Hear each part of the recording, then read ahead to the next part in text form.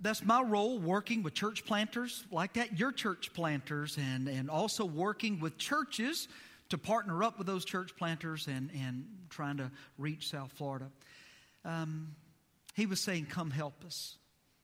That reminds me of the words in the Apostle Paul's Macedonian call that said, come over to Macedonia, come and help us. And that was really kind of how the Lord worked in our heart as we were praying through in a great situation. But yet hearing the Lord say, come help us and come serve and do in South Florida. To leave our comfort zone. You know, sometimes the Lord calls us to leave our comfort zones, to do what He's calling us to do. I think about the multitudes. The Bible says Jesus, when He saw the multitudes, He was moved with compassion. One of the things that I led my church to do is I always continued to challenge them to pray the Luke 10:2 prayer. The Luke 10:2 prayer is, the harvest is plentiful, but the laborers are few. Therefore, pray the Lord of the harvest to send forth laborers. And we prayed that and we prayed that. It's hardly a week went by in our services that I wasn't kind of encouraging our people. And I praise the Lord through the years. He raised up a number of young men and women who were out serving. And we're praying that prayer and we're praying that prayer. And the Lord began to work in my heart, calling me to be an answer to my own prayer. You know, sometimes He uses us in that way. There's some people that you're burdened about. There's some people that you're concerned about. There's people that you've been praying about. Lord may be calling you to be an answer to your own prayer and reaching them for Him. That's what I want us to talk about today. Our commission from Jesus. Take your Bibles, if you would, and turn to John chapter 20. John chapter 20, talking about our commission from Jesus. Now, we all know what that commission is. We all know that Jesus wants us to go share the good news with others. There's a lost world that needs to know how much God loves them and that He's paid the price so that they can be saved. We all know that. But here's what I've learned. If we're down, if we're discouraged, if we ourselves are dealing with doubts, we're probably not going to be a very convincing or effective witness if we even try at all. Well, if that's you, the Lord has a word of encouragement for you today from this passage. If you're discouraged, He's got a word from this passage to give you encouragement. If you're feeling afraid or hopeless, He's got a word to encourage you and give you hope to do what this is He's calling us all to do. John chapter 20. Let me set up the scene. At this point, as we're going to jump in, beginning down in verse 19, it's now the evening of the very first Easter Sunday. It's the evening of the day that Jesus has first resurrected from the tomb. Now, in the context, as we get down later in the day, down here in verse 19, most people had not seen Him yet. He had appeared to a few, but not to all. And as the day had passed, probably all of them had gone to the tomb. They had indeed looked in. The tomb was indeed empty. But most of them hadn't seen Him yet. They didn't know what had happened. They just knew something happened. The tomb is empty. They didn't know if the Romans had done something with the body, if it was the Jewish authorities. They didn't know if it was His friends or His enemies. They just knew something happened. The tomb is empty. Evening comes, and they barricade themselves into a locked room. Every negative emotion that you've ever experienced when you've gone through a crisis in your life is exactly what this group was going through that night as they gathered in that room. They were dealing with anger. There was confusion. They were afraid. They were mad. Everything you can Imagine when you've experienced going through a crisis in your life, that's what they were dealing with as they gathered to talk about what in the world is going on. Well, with that setting the stage, let's see what Scripture says happened. John 20, verse 19. Then the same day at evening, being the first day of the week, so this is Sunday, Resurrection Sunday, when the doors were shut where the disciples were assembled. Let me just say a word about disciples, because in my mind, when I read disciples, so often I'm thinking of the apostles. I read that word, I'm thinking of the apostles. I'm thinking, Peter, James, John, Bartholomew, those guys. That's who I'm thinking of. But the word disciple here is different than the word apostle. So he's not just saying, okay, the 12 minus 1 at this point, that the 11 were gathered up into this locked room. No, he said disciples. A disciple means a Christ follower, a learner. And so there were others in that room. If we were there in that day and we had been a Christ follower, we too would have probably been in that room that evening to talk about what was taking place. Verse 19, then the same day at evening, being the first day of the week, when the doors were shut. Why were the doors shut? Why were the doors locked? The doors were locked, he tells us, verse 19. The doors were shut where the disciples were assembled for fear of the Jews. Now notice what happened next. Jesus came and stood in the midst. Let me tell you, friend, when Jesus shows up, everything changes. Jesus came and stood in their midst. Some people just like to argue. It doesn't matter what it is. They just like to argue. And some people like to argue. And some people, they'll read this passage and say, it says he's here where the doors are shut. The doors are locked, and all of a sudden, Jesus appeared in their midst. How did he do that? And they want to argue about that. I think that's the dumbest argument. Here's somebody who was just raised from the dead. You think a locked door is going to be anything to him? No. Jesus comes. The doors were shut where the disciples were assembled for fear of the Jews. Jesus came, stood in the midst, and said to them, "Peace be with you." Peace. If this had been written in Hebrew, it would be the word shalom. But it's not. It's written in Greek. But it means the same thing, peace. As a matter of fact, he said it twice. He said it here in verse 19. He said it down in verse 21. Peace.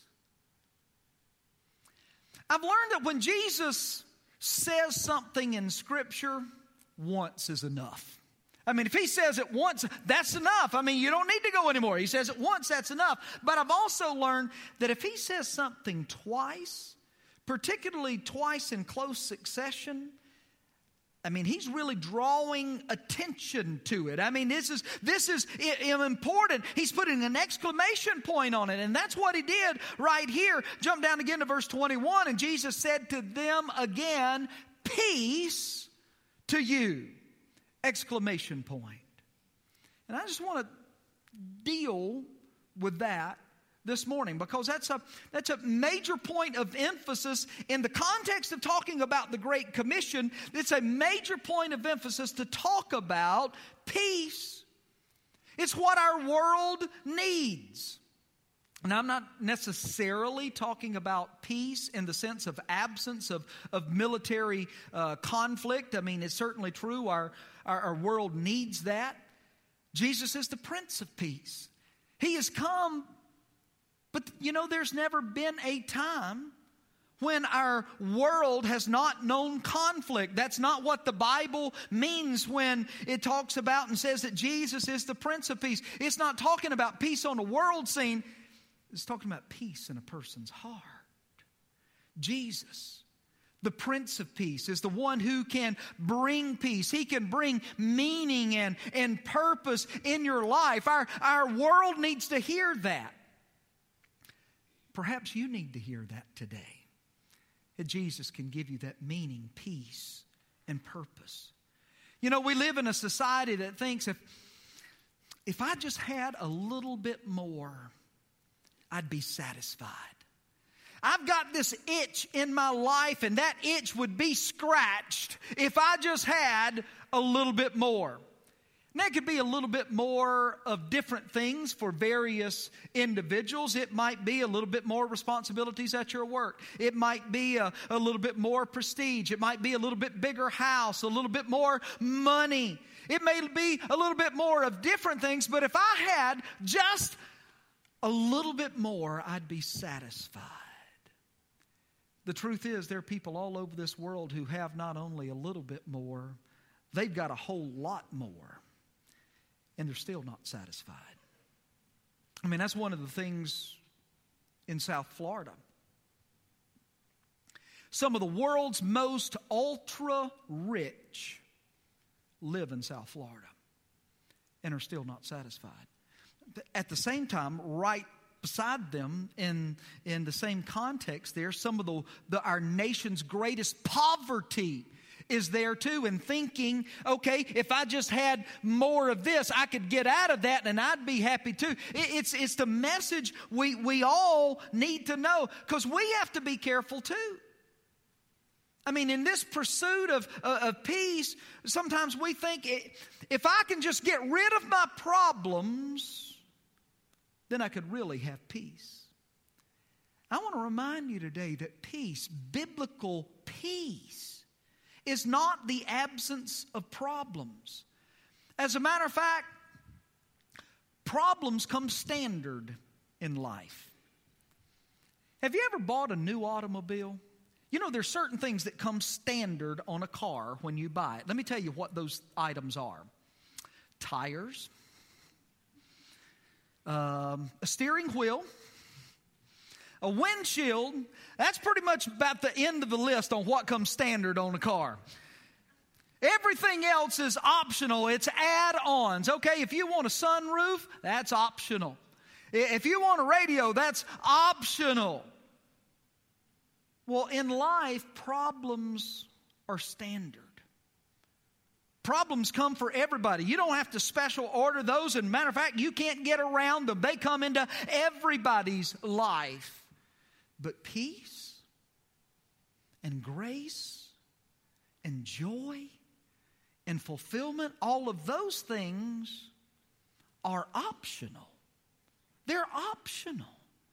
Again, I'm parking here because Jesus, yes, we're going to get to, and He's got a commission for all of us. He's got a job for all of us to do, but He's making a major point of emphasis here. How can we experience this peace that Jesus talks about?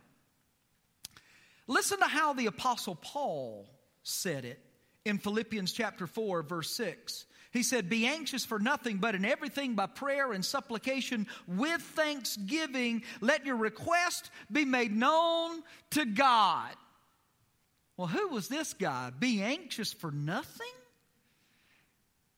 Don't worry about it.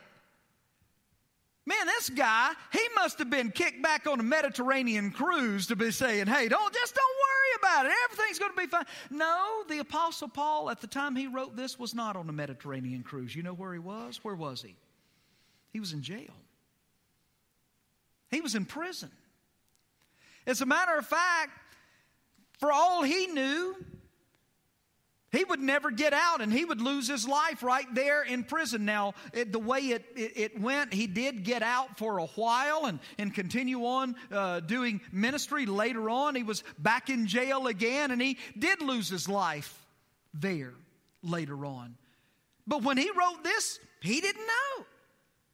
Be anxious for nothing, but in everything, by prayer and supplication, with thanksgiving, let your request be made known to God. Note what he says in the next verse. And the peace of God, which surpasses all understanding, will guard your hearts and minds through Christ Jesus. Hear that? The peace of God.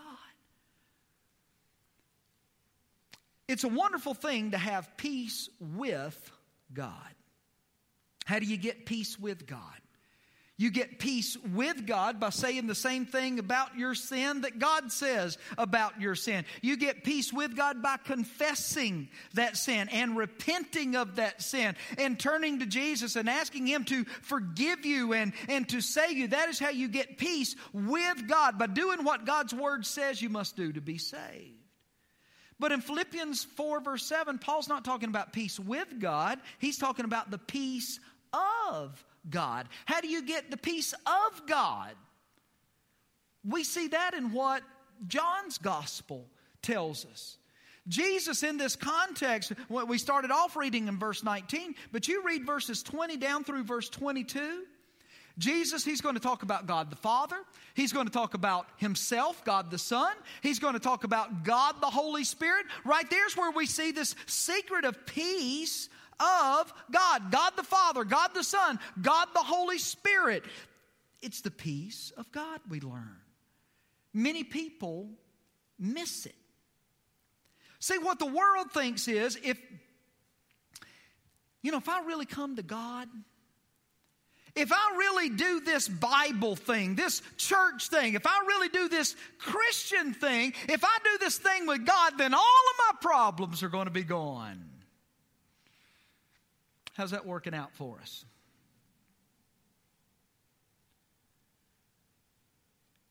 But that's what they think, and they stick their toe into the shallow end of the pool, and they toy with the idea of faith and the Bible and Christianity and Jesus, and they toy with it, but nothing really changes with their problems. And so they start to think, well, what's the point? What's the use? If I follow Jesus, I have problems, and if I don't follow Jesus, I have problems. Matter of fact, I'll just keep my Sundays to myself and all of and just have my problems. What's the point? They've missed the point. The point is not that you will no longer have problems. Listen, they're standard in life. Every one of us are going to have them. We have to deal with disease and death, sorrow, sickness. Sometimes it's job loss, difficulties. All of those we have to face. They are not optional. They are standard, and everybody's going to have to go through them. So what difference does it make? Here's the difference that it makes. The Holy Spirit of eternal God lives in and presides over the attitude of your heart. That's what Paul's saying here in Philippians 4:7, that He will guard your hearts and minds through Christ Jesus, and that the peace of God will surpass all your understanding. And the world just doesn't grasp that. Every single one of us needs to understand this wonderful truth that when you became a Christian, the Holy Spirit came to reside in your life. Okay? When you ask the Lord into your heart, He came to live there. The Holy Spirit is there. But listen, there is a difference in allowing and asking and inviting the Holy Spirit to reside in your life and Him presiding in your life. Some people have been happy just to simply know that the Holy Spirit lives there. But they're not giving the Holy Spirit the freedom day by day to control their thoughts and their minds and their words, their attitudes. That's where this secret of peace with God and the peace of God is found. That's why Paul, when he was writing back to the church at Corinth, is writing to the church, and they got all kind of mess going on in the church at Corinth. Corinth was a mess. All kind of dishonesty and immorality. They're still having all kind of problems. And Paul writes back to the church, and listen what he said. He says, "Do you not know that your body is the temple of the Holy Spirit who is in you, whom you have from God, and you are not your own, for you were bought with a price. When we allow the Holy Spirit of God not just to reside, but to preside in our lives, let me show you what happens. Listen to Galatians chapter 5. In Galatians chapter 5, we have basically a personality profile of the Holy Spirit. Have you ever taken one of those personality profile tests? I mean, bless your heart. You learn all kind of things about yourself you really didn't want to know.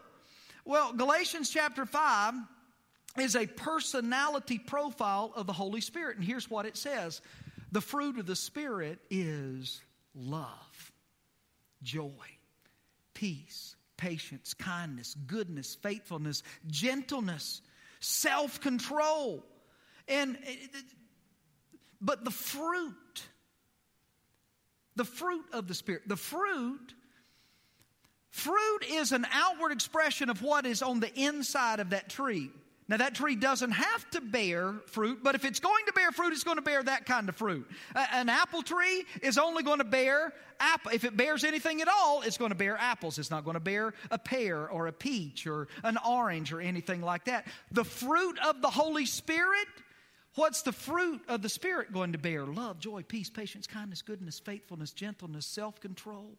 We read that. Your life group studies it. Pastor David preaches on it, and we hear that and we say, okay, man, I got to work on that. I need that more love and joy and kindness, and I got to work on those things. And then somebody mean comes up and says something to you. You know, that Florida State fan. And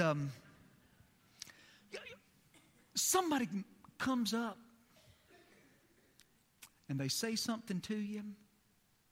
And your natural inclination is when somebody bites you, you want to bite them back. And so when they say that to you, okay, here it comes.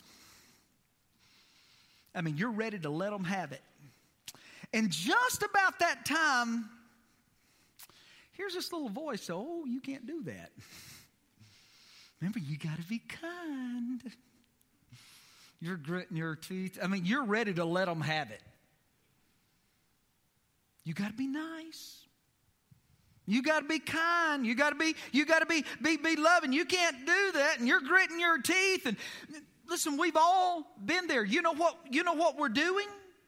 We're trying to conjure up the fruit of the Spirit ourselves. You can't do that. The end result is frustration and an ulcer. You can't make the personality qualities of the Holy Spirit come out on your own. The only way to do that, listen, is to let the Holy Spirit not just to reside, but Him to preside in our lives so that His personality flows through our personality.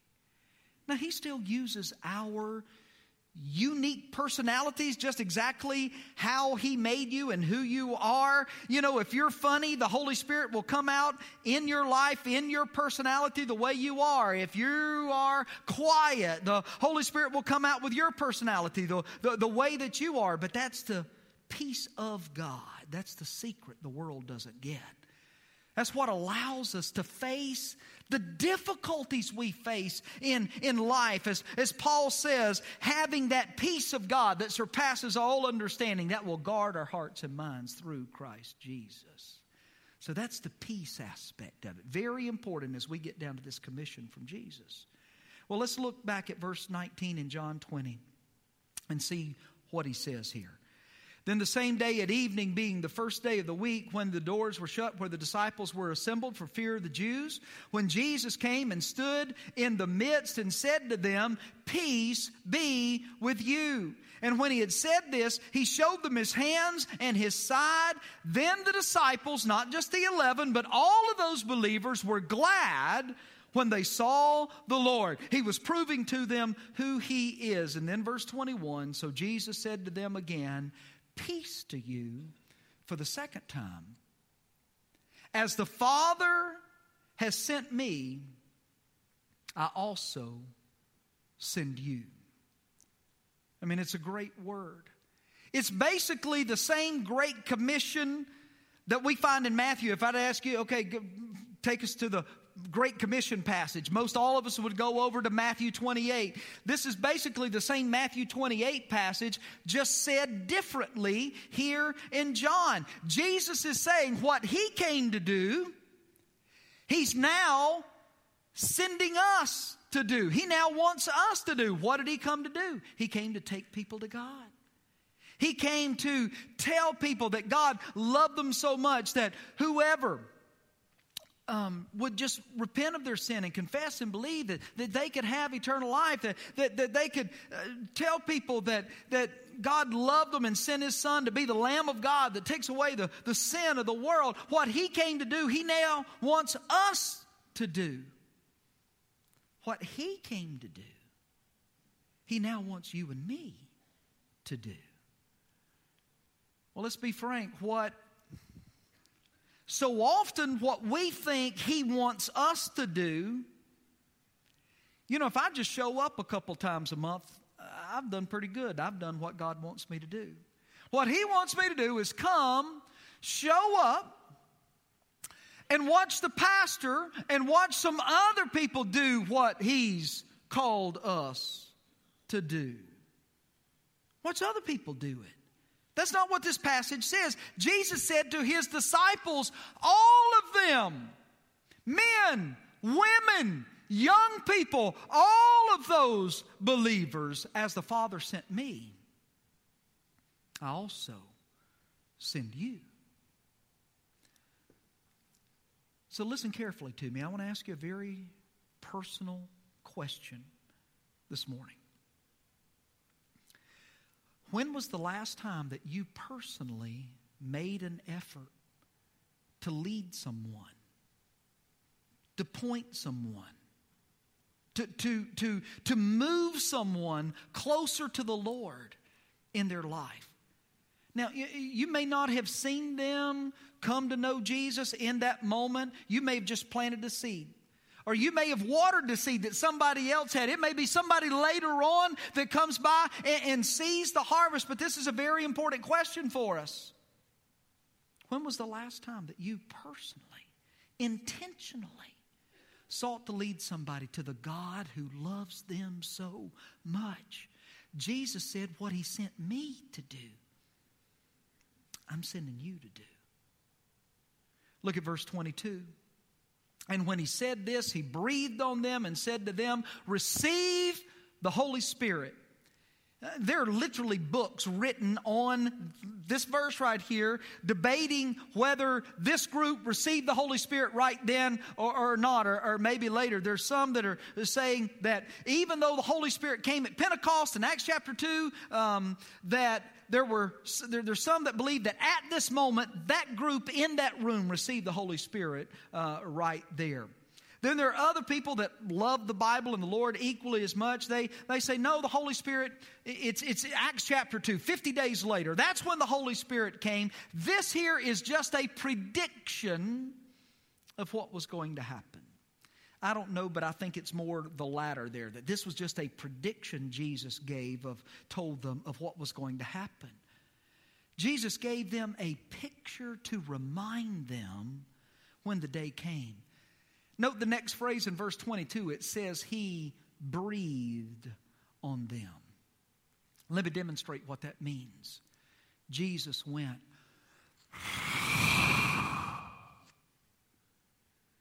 In Acts chapter 2, the Bible says the Holy Spirit came with the sound as of a mighty rushing wind. And in that moment, you know what those folks heard?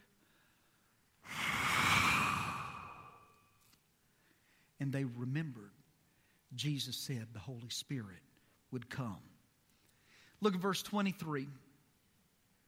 There are a lot of folks that never get what this means here. If you forgive the sins of any, they are forgiven. If you retain the sins of any, they are retained.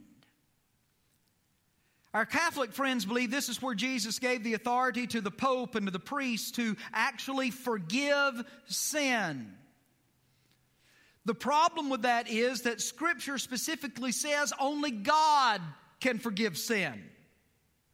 So friend, you've got to be very careful. You can't take one verse when it doesn't match with everything else in Scripture and try to build some sort of theology belief on one verse when it doesn't match the context and the teaching of the whole of Scripture. And so here's what this verse means. He's telling us, He's given us the authority to announce truth. We have the authority to announce it. I can tell every one of you in this room today, each of us, we can go tell others that if you repent of your sin, if you confess Christ as your Lord, if you follow Him with your life, if you do what the Bible says you need to do to be saved, I have a great announcement. Your sins are forgiven. I didn't forgive your sins. God forgives your sin. I just have the wonderful opportunity of announcing that to you. Friend, if you've never got that settled, I've got a wonderful announcement. You can be saved in this place today. That's an announcement that we have the authority to make. Now, if you don't confess Christ as Lord, if you don't turn to Him in forgiveness, if you don't repent, I have the sad news of announcing to you that you're still in your sins. That's all that verse means, that He's given us the authority to announce it. So here's what we've learned from Jesus in this passage today. He wants all of us to be a witness. It's not just your Sunday school teacher. It's not just your pastor. He wants all of us to be a witness for Him. But if there's times we're down and we're discouraged or we're dealing with doubt or we get overwhelmed by things so often, we don't witness. We're not convincing in it, if we even try at all. This passage says everybody's going to have problems. The disciples had problems. All of us do. I mean, some of you are dealing with things that I can't even comprehend, but that's life. We don't think for a moment that if you just love Jesus enough, if you just pray enough, if you just read your Bible enough, you just do enough Christian things that somehow all your problems are going to go away. Friend, that's not what Scripture says. Problems are not optional. Jesus said, in this world, you will have tribulation. But the good news of the last verse says, but I've overcome the world. But be of good cheer, I've overcome the world. Problems are standard, but peace is optional. And so, friend, the good news you need to hear today is you determine whether or not you're going to have peace in the storm. You're going to face problems. They're going to be major we can't get around. Those are standard, but peace and love and kindness, all of those are fruits of the Spirit, and they are optional. And if you want them, they can be yours. Horatio Spafford wrote that beautiful old hymn, when peace like a river attendeth my way, when sorrow like sea billows roll, whatever my lot thou hast taught me to say, it is well with my soul. If you know anything about that story, you know that the only way Horatio Spafford could have written that song was because he knew the Prince of Peace, the Lord Jesus Christ. He had lost his wife. He had lost his children. And he gets to that point where the ship had gone down, and he goes out and he writes. The only way he could write that was because he knew the Prince of Peace. Friend, if you want peace, real peace, eternal peace, you come to the Prince of Peace who says, peace to you. And then let's go take this message of peace to a world that needs to hear it. Peace to you. As the Father has sent me, so I send you. Let's pray together. Lord, I thank you. I thank you for each one who is here today. And Lord, I just pray for someone whose heart is burdened. Lord, I pray that you would, Lord, you just work in their life and that they would know today that you can bring peace. Lord, I pray for the person for whom the Holy Spirit resides in their life, but they've not allowed you to preside. Their own personalities overshadowed your personality. Lord, for every one of us today, may there be less of us and more of you. May the peace of God that surpasses all understanding guard our hearts and minds. Lord, I pray for somebody for whom life is difficult. Somebody listening right now. Lord, it just seems like one thing goes wrong and then another and then another, and they just can't get a break. And Lord, they've got a choice to make.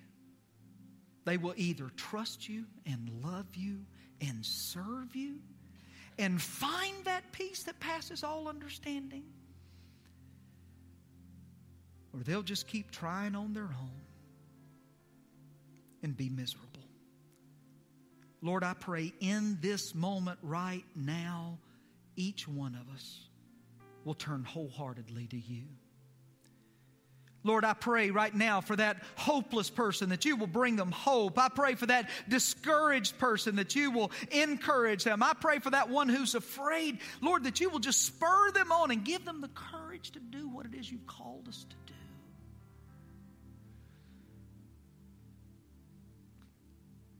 Lord, each of us has people around us who need to know.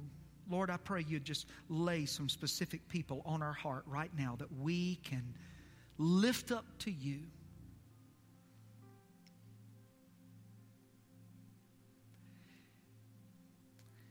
And Lord, we know you sometimes use us to answer our own prayers. Lord, show us how we can go speak to them this week. Lord, help us to pray for them now. May they experience this peace and give us the peace and the courage to go share.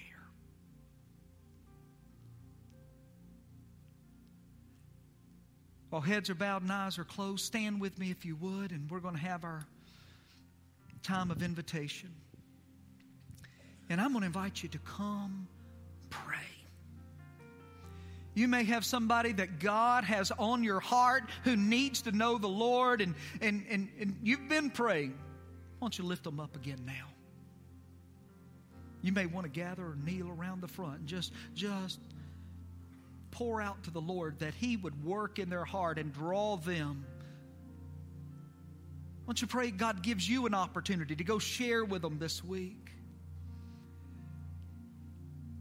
There may be that person here today and you're just discouraged. And the problems and the burdens and those things have just got you weighed down. And you just need to come.